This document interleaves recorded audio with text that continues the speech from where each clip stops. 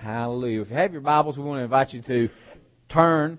And we're going to take a look at the two main texts that we've been looking at these past 5 weeks. Mark chapter 11. And we're going to look at verse 20. Actually, the outline says 23, but I'm going to back up to 22. It says, "So Jesus answered and said to them, 'Have faith in God. For assuredly I say to you, whoever says to this mountain, Be removed and be cast into the sea, and does not doubt in his heart, but believes that those things he says will be done, he will have whatever he says.'" Verse 24, "Therefore I say to you, whatever things you ask for when you pray, believe you receive them, and you will have them." And our second verse we want to look at is Hebrews chapter 11, verse 6. Can we remember what that says?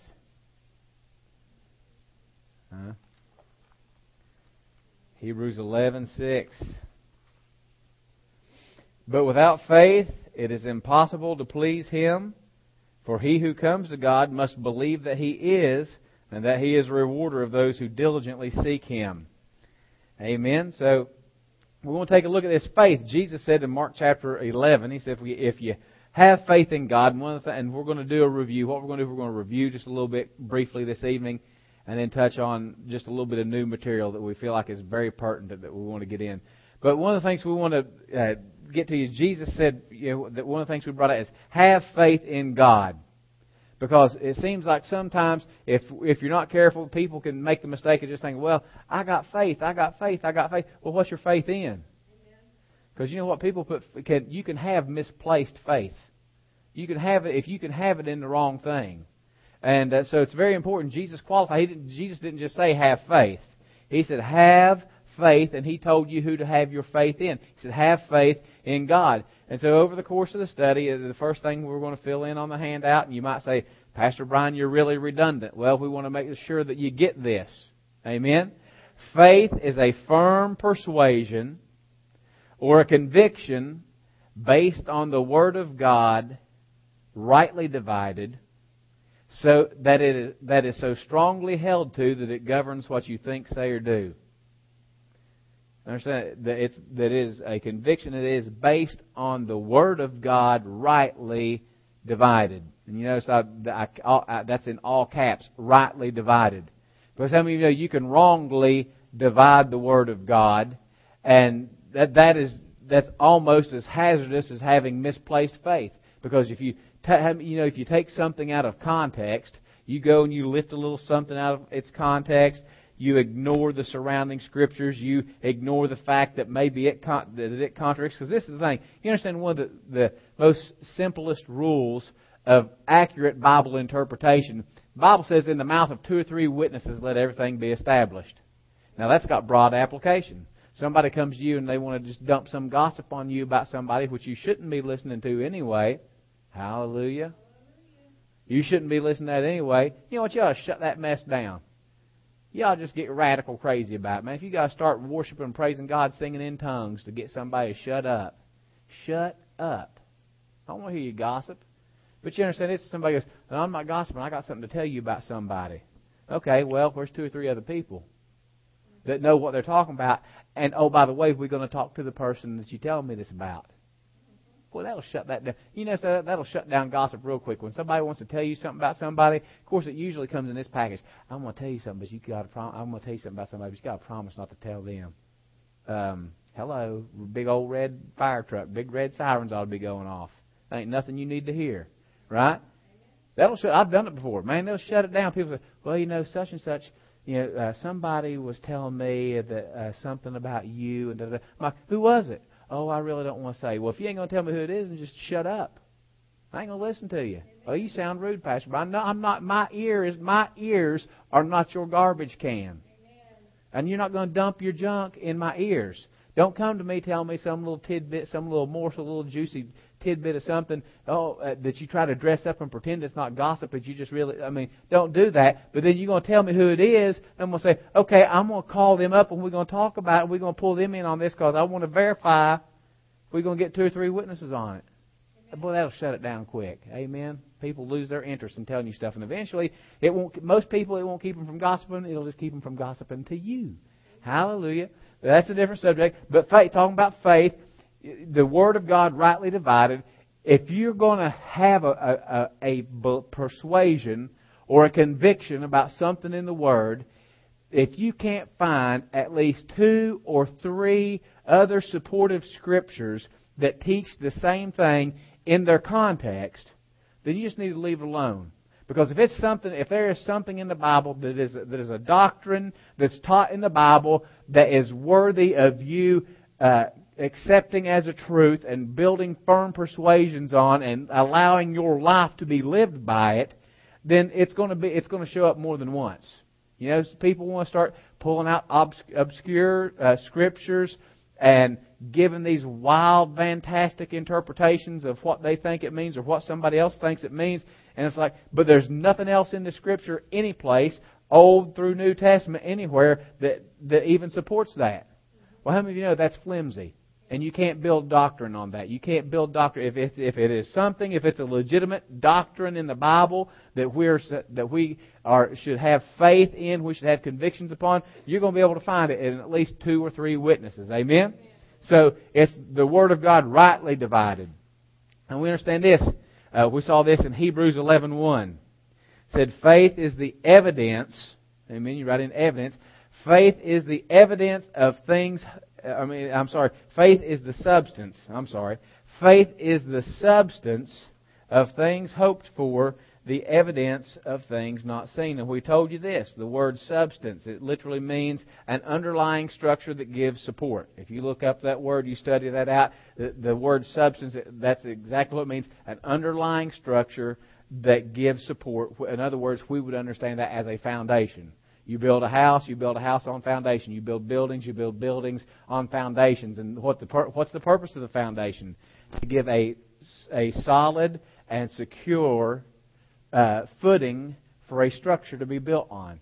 Well, that reminds us a little bit of the story that Jesus told. You know, he told the story about the wise man and the foolish man. And he said that the wise man dug deep and built his house on a rock, and when the storms came and the winds blew, his house stood firm, and the foolish man built his house on the sand. And when the rains came and the water rose and the winds blew, that man's house blew. Now, obviously, Jesus said the house is representing the person's life, right?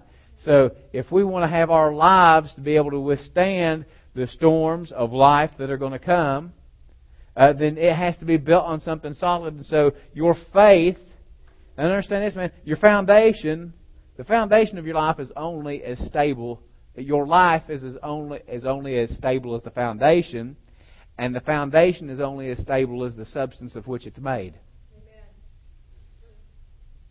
And so that's why it is utmost importance that our faith is the foundation of things hoped for. We should understand that the word hope means something looked forward to with anticipation. In other words, expectation. I have an expectation, right? I'm expecting something.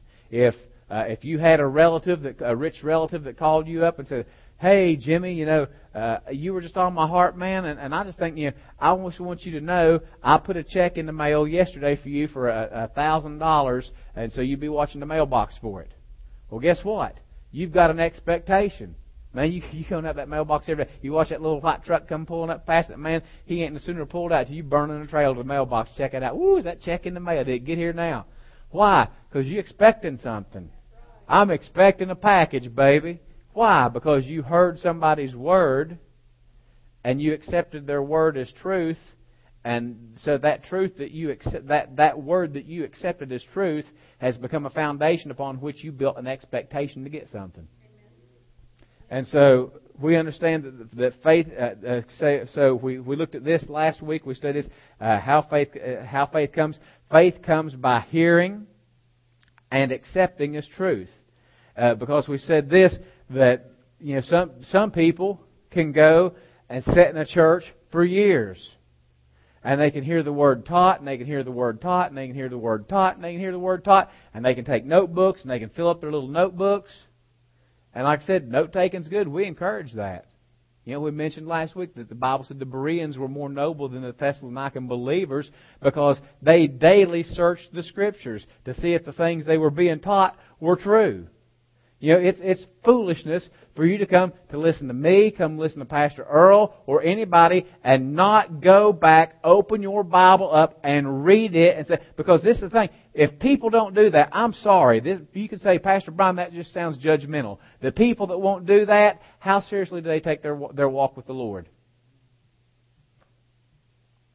I mean, seriously, how seriously do people take their walk with the Lord if you're just willing just to listen to anything that somebody spoon feeds you and you don't ever go back and check it? What if somebody told you, what if,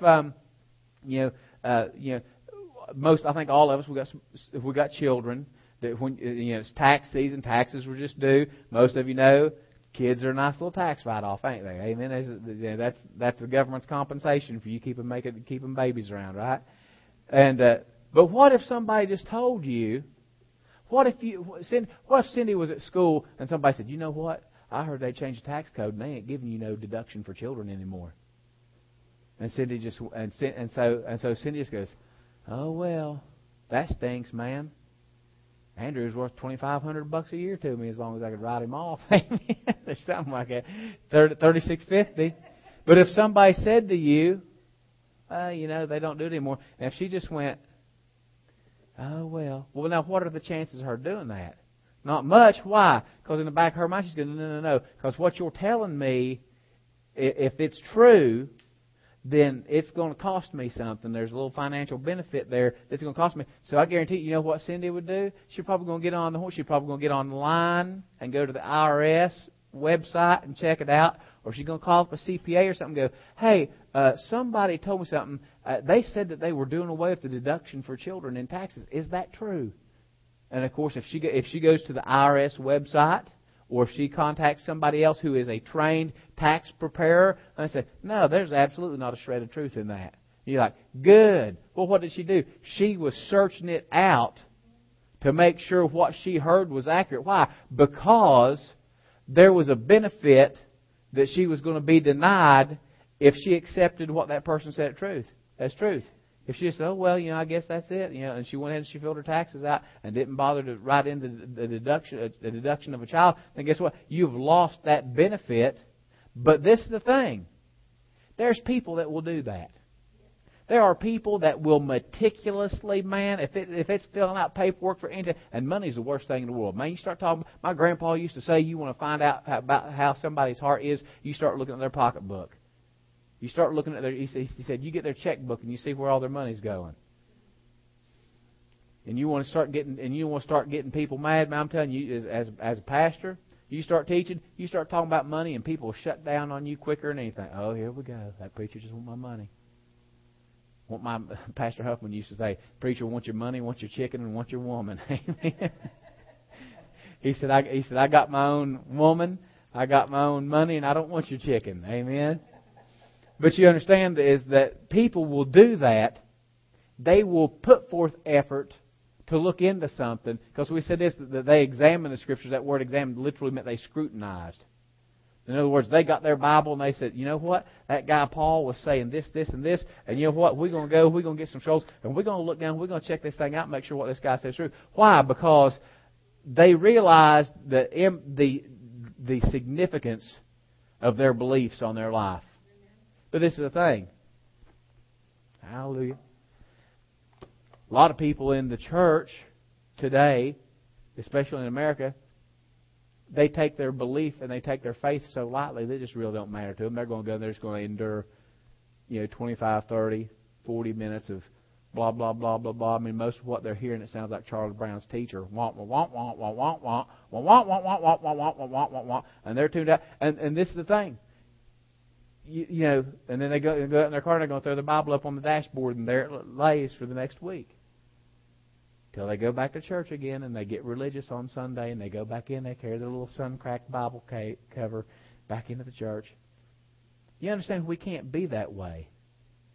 If we say it's time for the church to be serious about what we say we believe and adjust our priorities to it. Amen. To looking into the Word of God. Amen. Understand this. Now, this is something that this is the new thing we want to introduce to you this evening quickly, is because so far we have talked about what faith is, identifying faith. Because you can identify it. The Bible says without faith it's impossible to please God. We saw that. So if God wants us to have something that is a requisite to pleasing Him, then for us to have it, we have to be able to recognize it, right? We have to be able to recognize what faith is, okay? Because God's not unjust. God's not going to say, if you're going to please me, you got to have this. Okay, God, well, what is it? Well, just figure that out for yourself. God's not unjust to do that. So we've talked about what faith is so that you can identify it. And we've said this, and I spent some time actually on a couple of different sessions making sure that we understood and we could identify, the Bible talk. There's faith, and Paul commended Timothy for his unfeigned faith. And we said that you could deduct from that statement that there was genuine faith or unfeigned.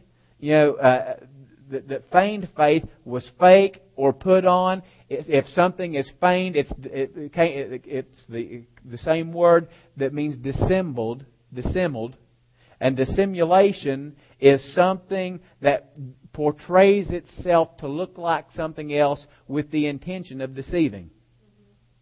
And so we tried to help you understand that just being aware, and we mentioned this last week, and I'll say it again, the greatest mistake of pertaining faith for someone thinking they have faith is to mistake the awareness of facts to be faith. Now, we said this, faith and ignorance are impossible roommates. If you're going to have faith, you have to know something. Faith is based on the accumulation of knowledge of God's Word. But having an accumulation of knowledge of God's Word itself is not faith. Someone can help me here. There are certain hormones in your body that those hormones or those chemicals in your body themselves are not. They are not a particular hormone or chemical in your body, but they're what they call precursors, I believe. So they call it a precursor. That they're not the things themselves that you want, but they are the necessary components to making that. Okay? So just knowledge itself, just knowledge of God's Word itself is not faith. It is a precursor. It is a requisite that you cannot have legitimate biblical faith if you don't have knowledge, but the knowledge itself is not faith. We said this, that the litmus test to determine whether or not you have what God says is faith and what is biblical faith is if it controls the way you think and the way you speak and the way you behave. Because this is the thing, you can know all kinds of stuff. You can be aware of facts. Matter of fact, you can have the Bible memorized. But just knowing what it says is not faith. You just know what it says. It's faith when it alters the way that a person lives. We said this, we mentioned this over in 2 Timothy. 2 Timothy chapter 4, I believe, over there someplace, where it said there are people, Paul's talking about in the last days things are going to happen, and he says there are people that are always learning but never coming to the knowledge of the truth.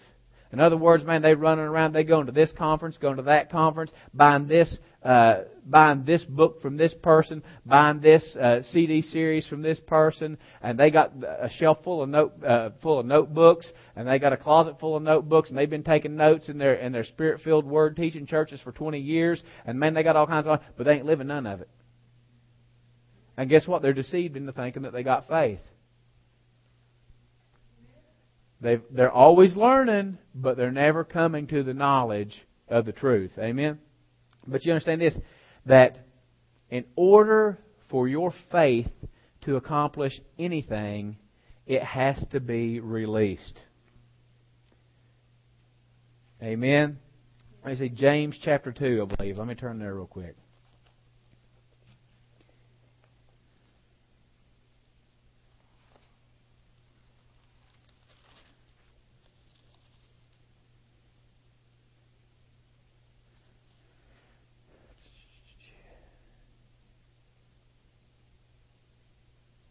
James 2, and I'm going to start with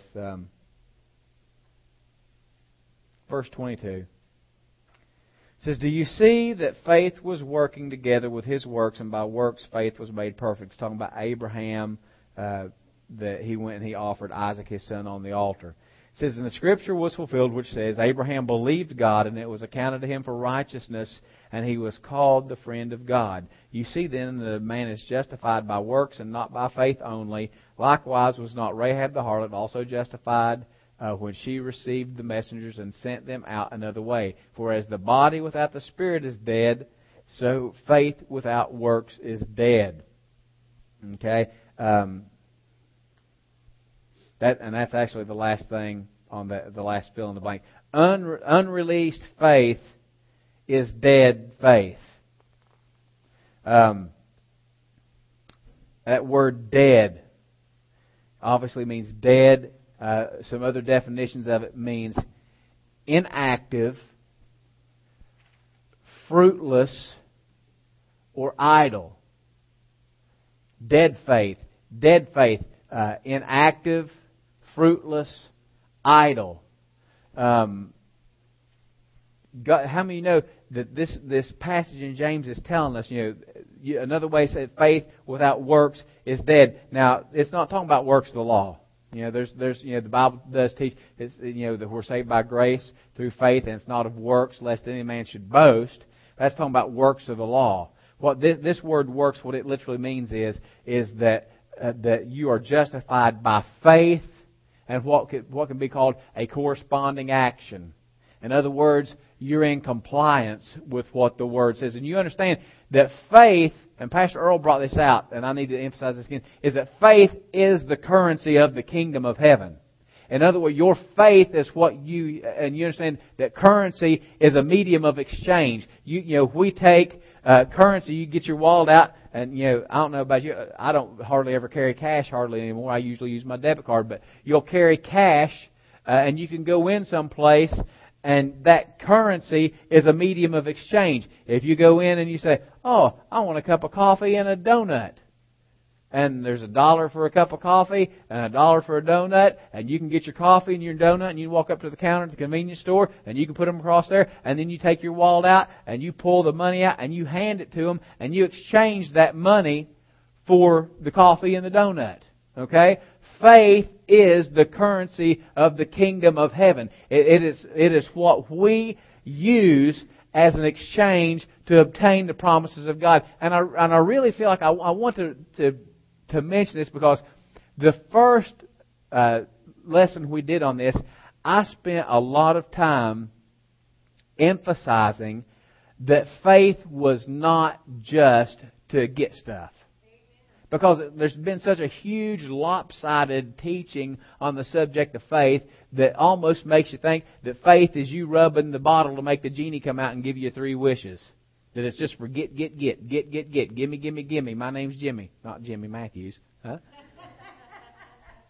But that you hear this lopsided teaching of faith where it seems like for so long that there's a great deal of teaching on obtaining the promises of God by faith. Excuse me. And that's accurate. And I spent quite a bit of time though saying that it's not just limited to that.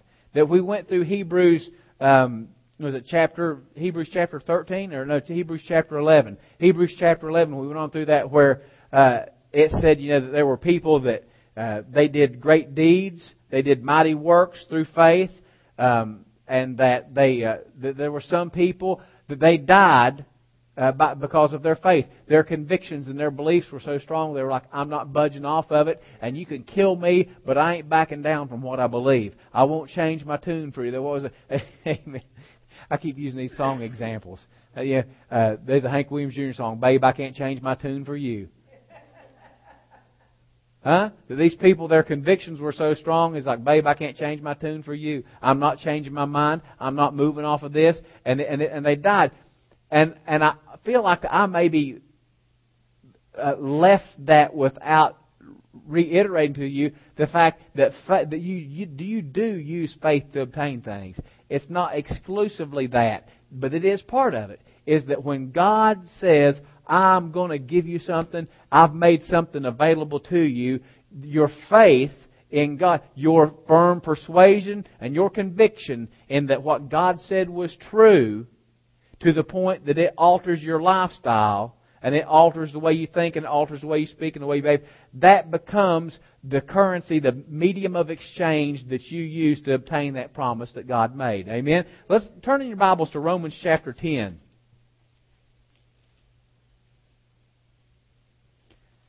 We have looked at this a lot, amen, especially when we were doing teaching on lordship. But we want to take a look at it from maybe a little different perspective here.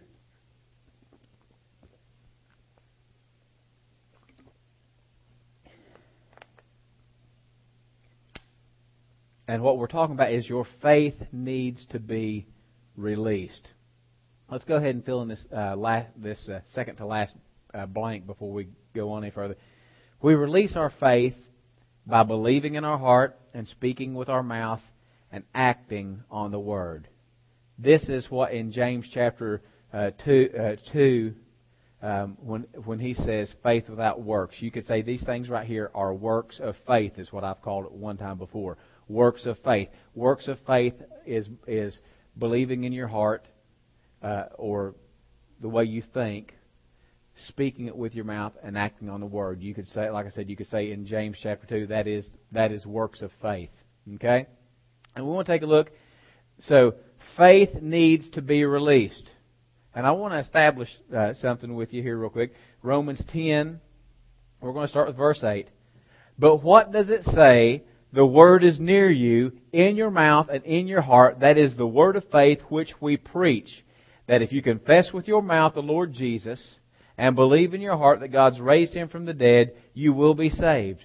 For with the heart one believes unto righteousness, and with the mouth confession is made unto salvation.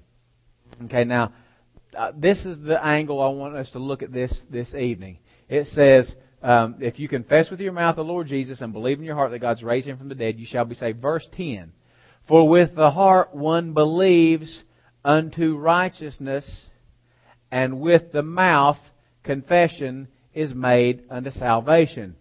Let me ask you this question.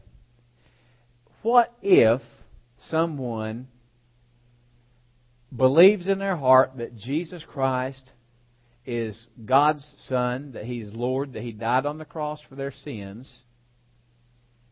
but they never confess that with their mouth? Is that person saved? Not according to the Word, right? The Word says with the heart you believe unto righteousness. In other words, that's leading you up to righteousness, that belief in your heart. But this Scripture says, but with the mouth your confession is made unto salvation. So what has to happen here? Obviously, if you look at this in Scripture, what it's saying is that you have to speak what you believe in your heart. In other words, this is one way that faith is being released. The easiest way, the most basic way, the most elementary way that your faith will be released is by the words you speak out of your mouth. Because this is the thing. Some people might say, well, what about your actions? I thought that you said that your actions was part of that. Well, you understand it talks a lot easier than action, right? And so if you can't do the easy part, you ain't ever going to do the hard part, right? Because talk's cheap, right? Talk can be. Talk ought not be cheap, though. Because we're going to look at this. It can be, but God never intended it to be that way. And so, when I say that, this isn't, oh, don't you all wish you had it all together like Pastor Brian? Because we're all working on this, right? But we need to understand this because Paul said, and I love this, in Philippians, Paul said, when he's writing to the Philippian church, he said, look, I'm not, this is the Brian Adkins paraphrase. I'm not trying to make anyone think I got it all together, but I'm doing one thing. I'm pressing toward getting there. I'm making that my goal. And the book of James also says that we're to look into the Word of God, the perfect law of liberty, and that we don't walk away being forgetful hearers of the Word. Because what happens? You deceive yourself. Because it's just another way of saying that I'm always learning but never come to the knowledge of the truth. Right? And so this right here, it says that you believe in your heart and you confess with your mouth. So a person's not saved. It's not saved. Why? Because they've not released that faith. They've not released what they believe in their heart through speaking it out of their mouth. They've not, so to speak, figuratively speaking, they've not pulled their wallet out and broke the cash out to use as a medium of exchange. They have not released that medium of exchange in the kingdom. The currency of the kingdom is faith, remember. So God has said salvation. Who's salvation available to? Man, everyone. When Jesus shed His blood on the cross to redeem mankind and to buy us back from our sin, it was in God's mind, it was just like, man, paid in full for the whole world. I've taken care of it. You know, people sin. Nobody's sin will send them to hell. Their unbelief. People will go to hell because of their unbelief, because the sin's already been taken care of. The blood of Jesus paid for every sin. But so you understand this, is that faith has to be released. As a matter of fact, I'll go as far as say this, that it's not really faith until it is. It's belief unto righteousness.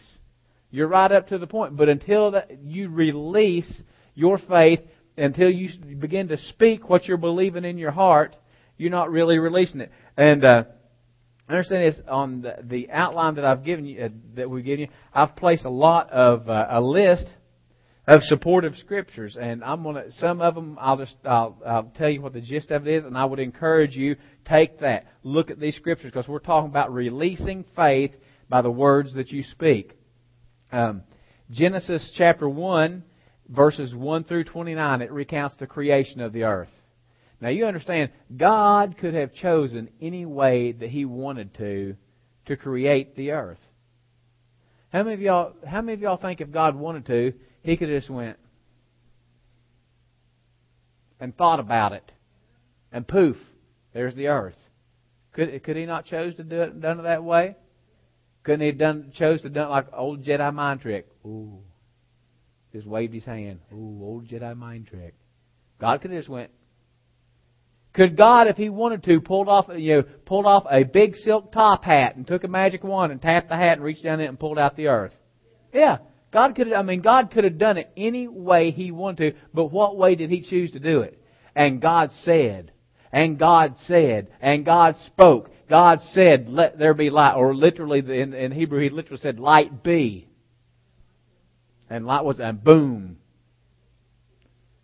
So, verses 1 through 29, it recounts creation from the earth, from the waters, the separation, the moon, the stars, the animals. God spoke.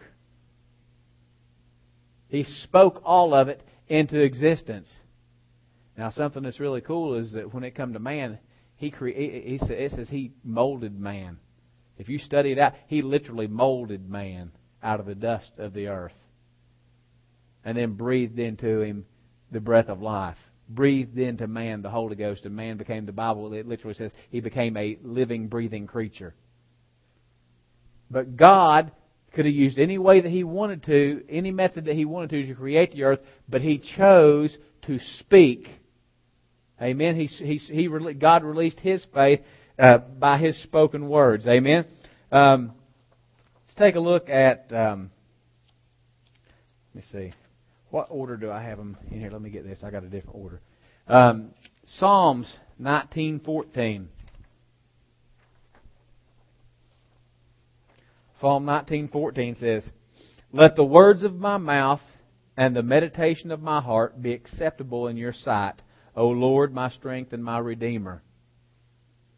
Now you understand this is that I remember the when I was a boy growing up in the church I grew up in, when they said, "Oh, let the thoughts of my heart, let the words of my mouth and the meditations of my heart be pleasing to you, Lord," there was a great amount of emphasis put on, you don't want to be talking like a potty mouth.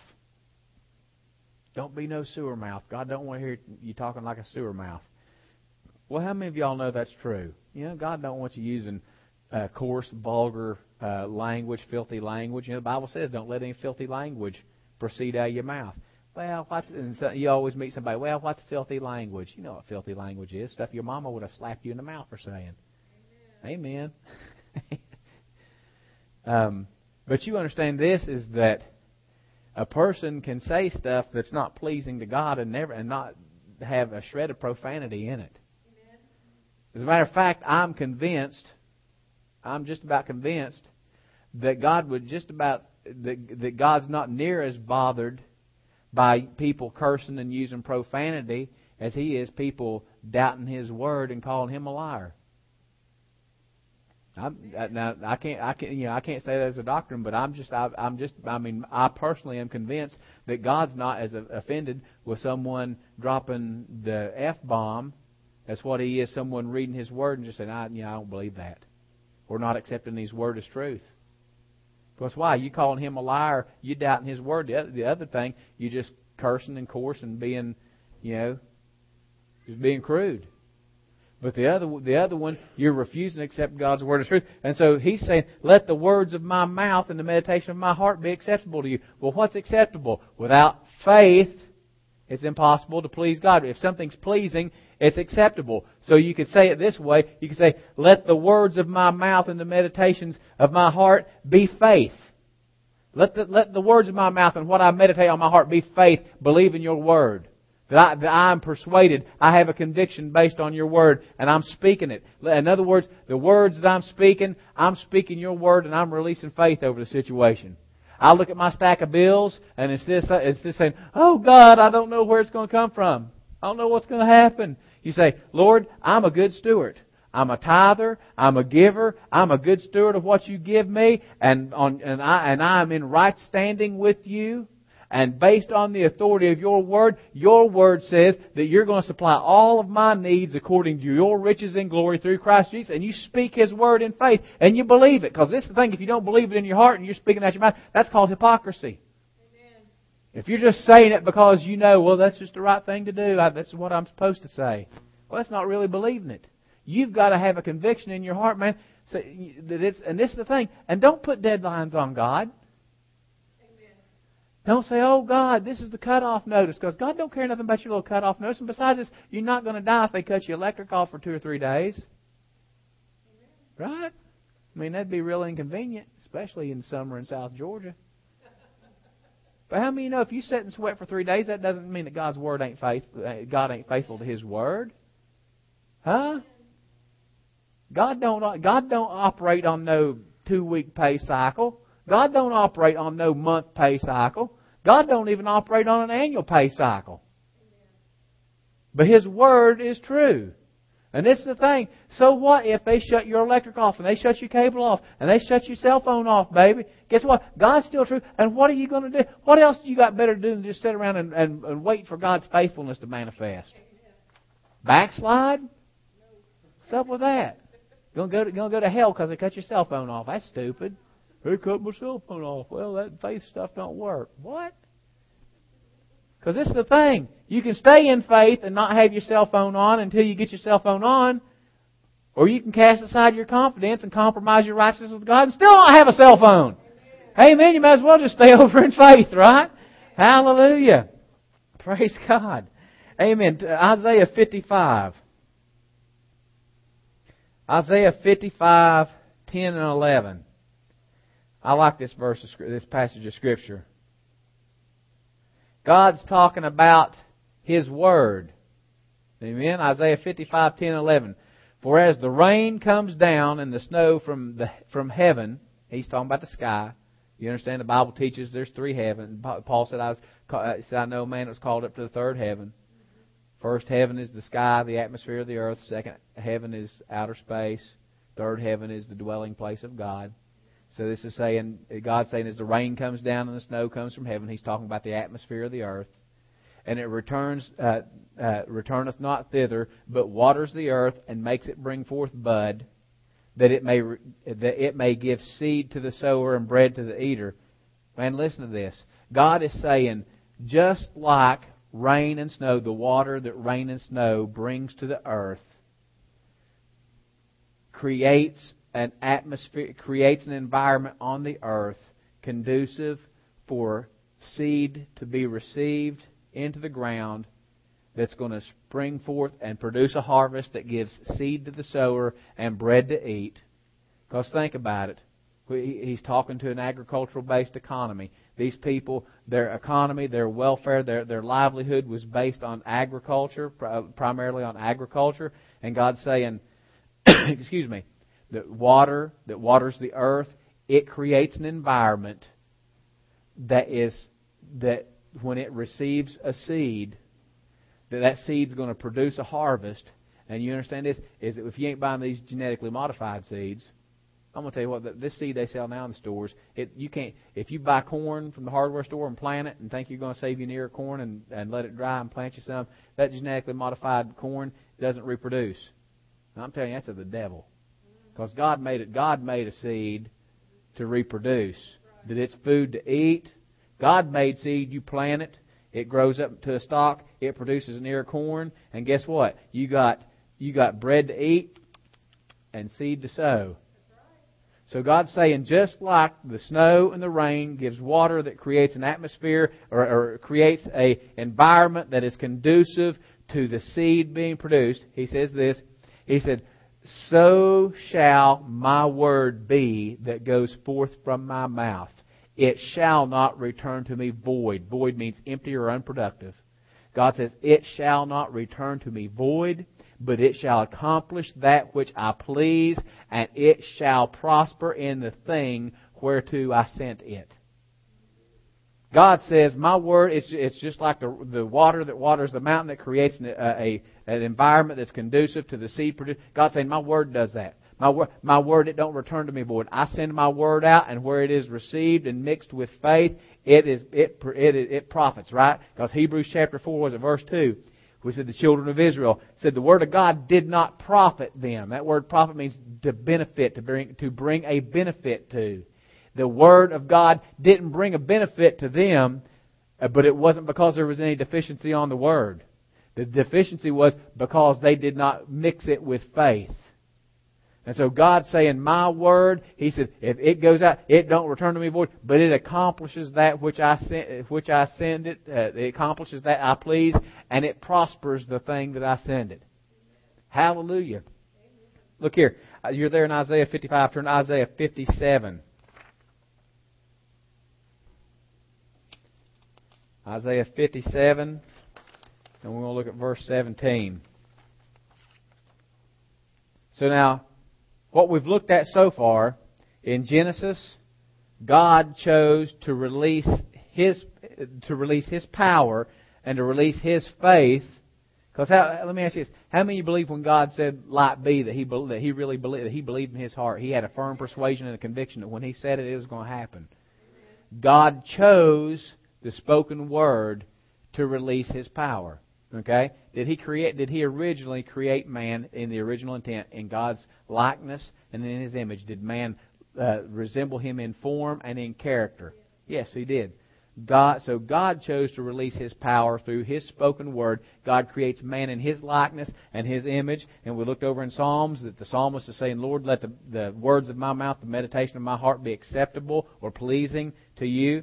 Isaiah, God's telling us again, He chose speaking His word to release His power on stuff. Okay? Isaiah 57, 17 through 20. Let me see, I'm going to read 18 and 19. I'm sorry.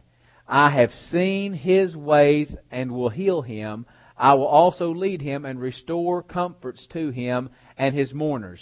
This is the Lord speaking. I create the fruit of the lips. Peace, peace to him who is far off and to him who is near, says the Lord, and I will heal him. God says, I create the fruit of the lips. God's saying, I'm giving you my word to speak. I'm giving you my word to put in your mouth. What did He tell Joshua? You're going to meditate on it day and night. In other words, you're going to speak it to yourself day and night. That you'll observe to do it. Because that word meditate in the Old Testament, it actually means to mutter to yourself. To speak to yourself. So God's saying, I create the fruit of the lips. What have we given God to create? You understand this, that speaking words of faith has the power to create things. And you understand, Jesus said you have faith in God. How many of y'all know people have faith in the devil? Oh, come on now. They don't realize that. They're not saying, I have faith in the devil. But you realize that doubt actually is faith in the devil. Doubting God's Word is actually faith in the devil. Because let's think about it. The devil's saying what's opposite of God's Word, right? And so if hearing something and accepting it as truth produces faith, well, if you hear the devil's report, if God says, I'm going to meet your need, if God says, I'm going to see you through it, don't you lose no sleep over it. Don't you fret. Don't you drive yourself crazy. I got you covered. But then the devil says, man, you ain't going to make it. And you believe that, and you run around believing that in your heart and confessing that, I just don't know how I'm going to make it. I'm probably going to lose everything I got. I don't know what's going to happen. I just don't know what's going to happen. Oh, I got this lump, and I don't know what it is. And I just know that it's bad. I just know, because it runs in my family. Oh God, it's probably going to kill me. It's probably malignant. Oh my God. Guess what? You're speaking your faith, right? It just ain't in God. That's why Jesus said, have faith in God. Amen? But God creates the fruit of the lips. I'm not going to mention all these, but I do want to take a look at just a couple more, and you can run through this list yourself. But I do want to take a look at the one in Matthew chapter 24. Matthew 24.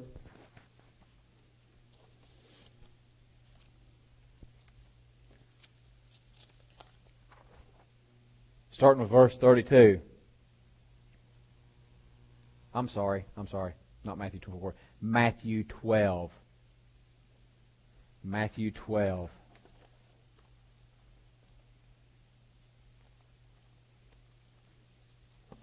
Matthew 12:36. And we're going to see if this rings a bell with you. Jesus talking. I'm going to back up to verse 33 and read this to you so you can get it in your context. Jesus is talking about trees being known by their fruit. Does that sound familiar? Your fruit. I create the fruit of the lips. Jesus says, either make the tree good and its fruit good. Hallelujah. Those who are planted in the house of the Lord, what's it say? So there'll be trees of their God, the planting of their God, an orchard.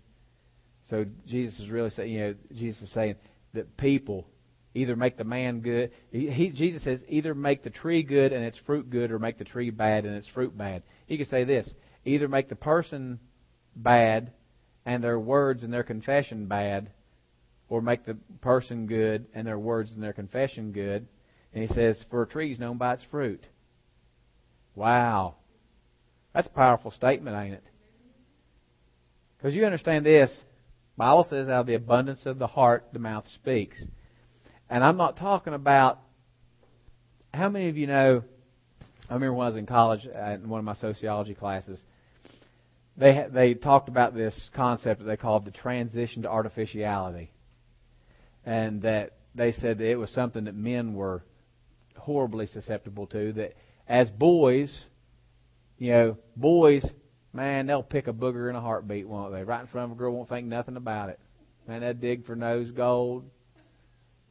Man, they'll break wind and laugh with their buddies about it in front of the little girls. And the little girls go, ew, you're gross, you're gross. And little boys will just do gross stuff and snicker and giggle about it and think it's cool, won't they? Because boys are nasty, right? Nastiest creature on the face of the planet's a teenage boy. Oh, my gosh. But mine will be clean in the name of Jesus. Pastor Cheyenne, she says, Lord, she goes, I don't know what I do. She says, when you and the kids, the house is a mess. And I always drop that verse on the Bible out of Proverbs. It says, where there is no ox, the stall is clean, but much gain comes from the strength of an ox. Amen. You want a clean stable, man? You just get all the oxes out, and it's going to be clean. But there's much gain at the strength of an ox. Amen. But this concept of the transition to artificiality is that when boys get a little older and they start noticing, it's usually around adolescence and puberty. Oh, them girls are kind of cute. Ooh, and I kind of like holding their hand and getting little shivers and getting a little sugar every once in a while.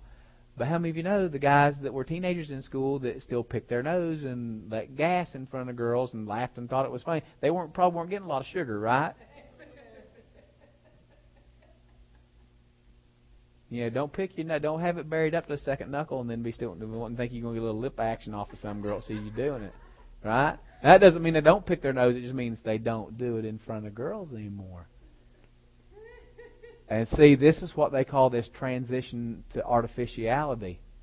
Is when boys realize there's something that I want from the girl, but if I act like myself, who I really am in front of them, picking and grinning, quote hee-haw, I'm a picking and I'm a grinning, right? If I act like myself in front of them, they ain't going to give me no sugar. They ain't going to give me no sugar that I want. So I have to start acting like the sensitive guy. I got to start acting like I don't do that gross stuff. And I'm really interested in what they've got to say. When all the time it's just, for most carnal, not born-again people, it's they have an ulterior motive. And it's put on it. So when they hang out, they won't cuss, they won't spit, they won't pick, they won't rip in front of the girl. But when they hang out with their buddies, they Wayne County hankying it, blowing it out. They'll scratch places they wouldn't scratch in front of a girl, and they'll talk, and they'll use language they wouldn't think about using in front of the girl. Why? Because that's unacceptable. Well, how many of you know that's just pure hypocrisy? But in sociology, they call it transition to artificiality. Well, what Jesus is talking about here is make the tree good and its fruit good, or else make the tree bad and its fruit bad. You'll know a tree by its fruit. Now, this is why the reason I went through all that. It wasn't just to make you laugh and make sure everybody's still awake, but was to let you know this is that thing that gets right back to feigned faith. And I am thoroughly convinced that in so-called faith circles, word of faith, charismatic circles, that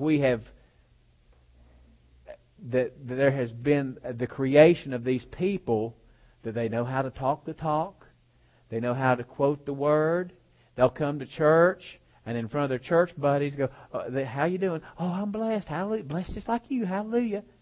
And then they driving home and they talking their junk all the way home. They in their house talking their junk. And they come to church. How you doing? Oh, I'm blessed to the Lord. I'm blessed coming in and blessed going out. And then they go back home and they're talking. And guess what? That's that whole transition to artificiality going on in the church world. They come in and I'm not going to say anything that I know would cause people to look down on me because I know what I'm supposed to say. Just like the little teenage boy that ain't going to cuss, ain't going to do all that other gross stuff in front of the girls because he knows it's not behavior he knows it's behavior that's frowned upon. That's not going to get him what he wants, so he starts putting on a fake. And we got people in the church that'll do that they know how to talk the talk. They got the little religious lingo down perfectly, but when nobody's around, what's the fruit they're producing? They want to come to church, walk through the door, hold their wife's hand, hallelujah, hallelujah, we're all happy. And they go home, man, and their marriage is a mess. And she's talking divorce, and he's talking divorce. You know what? I've told people before. I tell people when we do marriage counseling, I said, think about the most repulsive, offensive obscenity that you can think of. The most repulsive word, the one that just nauseates you to hear, the one that your mama would have just fainted if she ever heard it come out your mouth.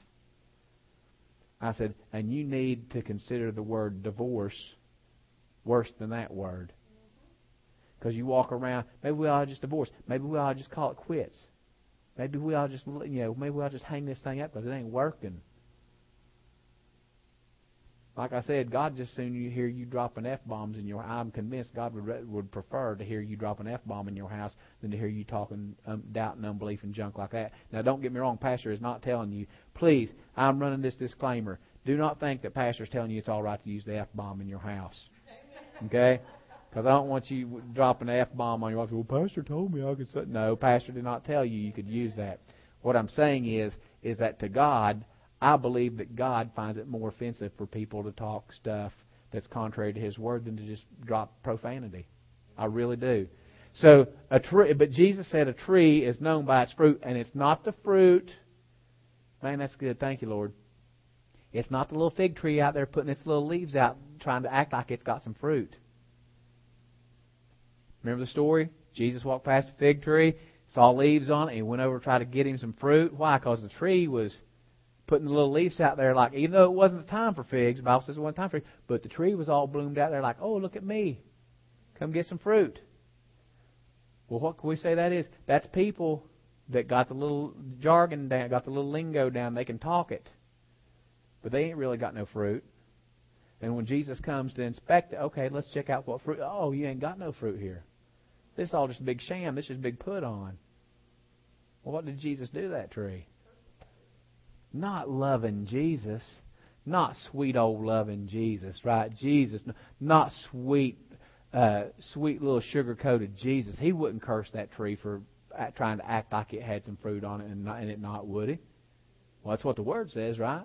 Now, what are you saying, Pastor? Are you saying that Jesus is going to curse us if we're putting on pretense to be bearing fruit and we're really not? That God's going to curse us for hypocrisy? You decide that. You decide that. Anyway, it says, brood of, Jesus, verse 34, brood of vipers, we're going to finish this up. Brood of vipers, how can you, being evil, speak good things? For out of the abundance of the heart, the mouth speaks. In other words, he's just saying, this is the thing. If you're talking junk at the house that's contrary to, that you wouldn't think about talking in the church in front of your Christian buddies, guess what? You're just talking what you really are there, and that's out of the abundance of your heart. And that's why that's all that can come out. It says, a good man out of the good treasure of his heart brings forth good things, and an evil man out of the evil treasure brings forth evil things. Listen to this. But I say to you that for every idle word men may speak, they will give an account of it on the day of judgment. For by your words you will be justified, or by your words you will be condemned. And like I said, the church I grew up in, when it said you'll give an account for every idle word, I mean, I had a guy one time tell me, man, that when you were a believer, that every time you slipped and maybe said something coarse or vulgar or obscene that you shouldn't, that your words went on out into space ahead of you. And when you went and you stood before God, you're going to be standing there, and all your little dirty words and curse words that you said in your life, that's going to be there before God, because you're going to give an account for every idle word. Well, like I said, please don't ever mistake and think that I'm condoning profanity or loose talk, because I certainly am not. But that's not what that's saying. That's not what it's saying. That word, it says, you will give an account for every idle word that you speak. Now, let's just stop for a minute. Pause there. Let's go back to James chapter 2 for a minute. Remember, it said, faith without works is dead. We said dead obviously means dead. It means inactive, unfruitful, idle. Okay? Jesus is saying you're going to give account for idle words. Now, this word idle means lazy, non-productive, inactive, unfruitful, barren, ineffective, and worthless. I'm going to give it to you again. Idle means lazy, non-productive, inactive, unfruitful, barren, ineffective, and worthless. So this is what I want to get to this evening, is that God showed us the pattern that He released His faith by what He spoke. God created us in His image. God intended for man to, because this is the thing, I'm going to try to encapsulate this and give it to you. And now there's people that do not want to believe this. You understand, most of the people in the church world do not believe this. Most people who profess to be believers, they'll go, oh, you want that name it and claim it group. That blab it and grab it people. Okay? What verse did we start out with when we started looking at this? Back in Romans chapter 10. Okay? What is the greatest thing that a person can obtain from God? Can we say our salvation, our new birth, our being brought out of the kingdom of darkness into the kingdom of His dear Son? We've been brought into the kingdom. That's the greatest thing that we're going to look, because if you don't get that, you can't get no healing, you can't get your needs met, you can't get peace of mind. That's the greatest thing. That's the cornerstone, that's the gateway, that's the linchpin, if you will, of everything that we do spiritually as a believer, right? How did you get that? You believed it in your heart and you spoke it with your mouth. You released your faith in what you believe by speaking your words. Now let me ask you this. If that is how we even enter into the kingdom, if that's how we go from death unto life, if that's how we go from the kingdom of darkness to the kingdom of light, if that's how we go from being spiritually dead to being spiritually alive to God, and we obtain this new birth, and how we become a new creature in Christ Jesus is by believing in our heart and speaking our faith, why is it so hard for people to believe that any of the other things that God has promised that are all a package deal of salvation that He's made available to us, that's not the way we get it? Amen? Because it's religion. Hallelujah. So, anyway, we're going to conclude right there. You got to release your faith. Now we've covered, you know what faith is. You're able to identify it. You're able to tell the real thing from the fake thing so that you ain't getting no imitation bacon bits going on in your life. Are you? All your bacon bits are genuine, right? Real bacon bits. No imitation. We know what faith is. We know how to get it. We know where to go to get it and what we got to do to get it. And we know how to release it and to obtain the promises of God with it. Amen? Well, let's pray. Father, we come to you in Jesus' name. We thank you for this day. We thank you.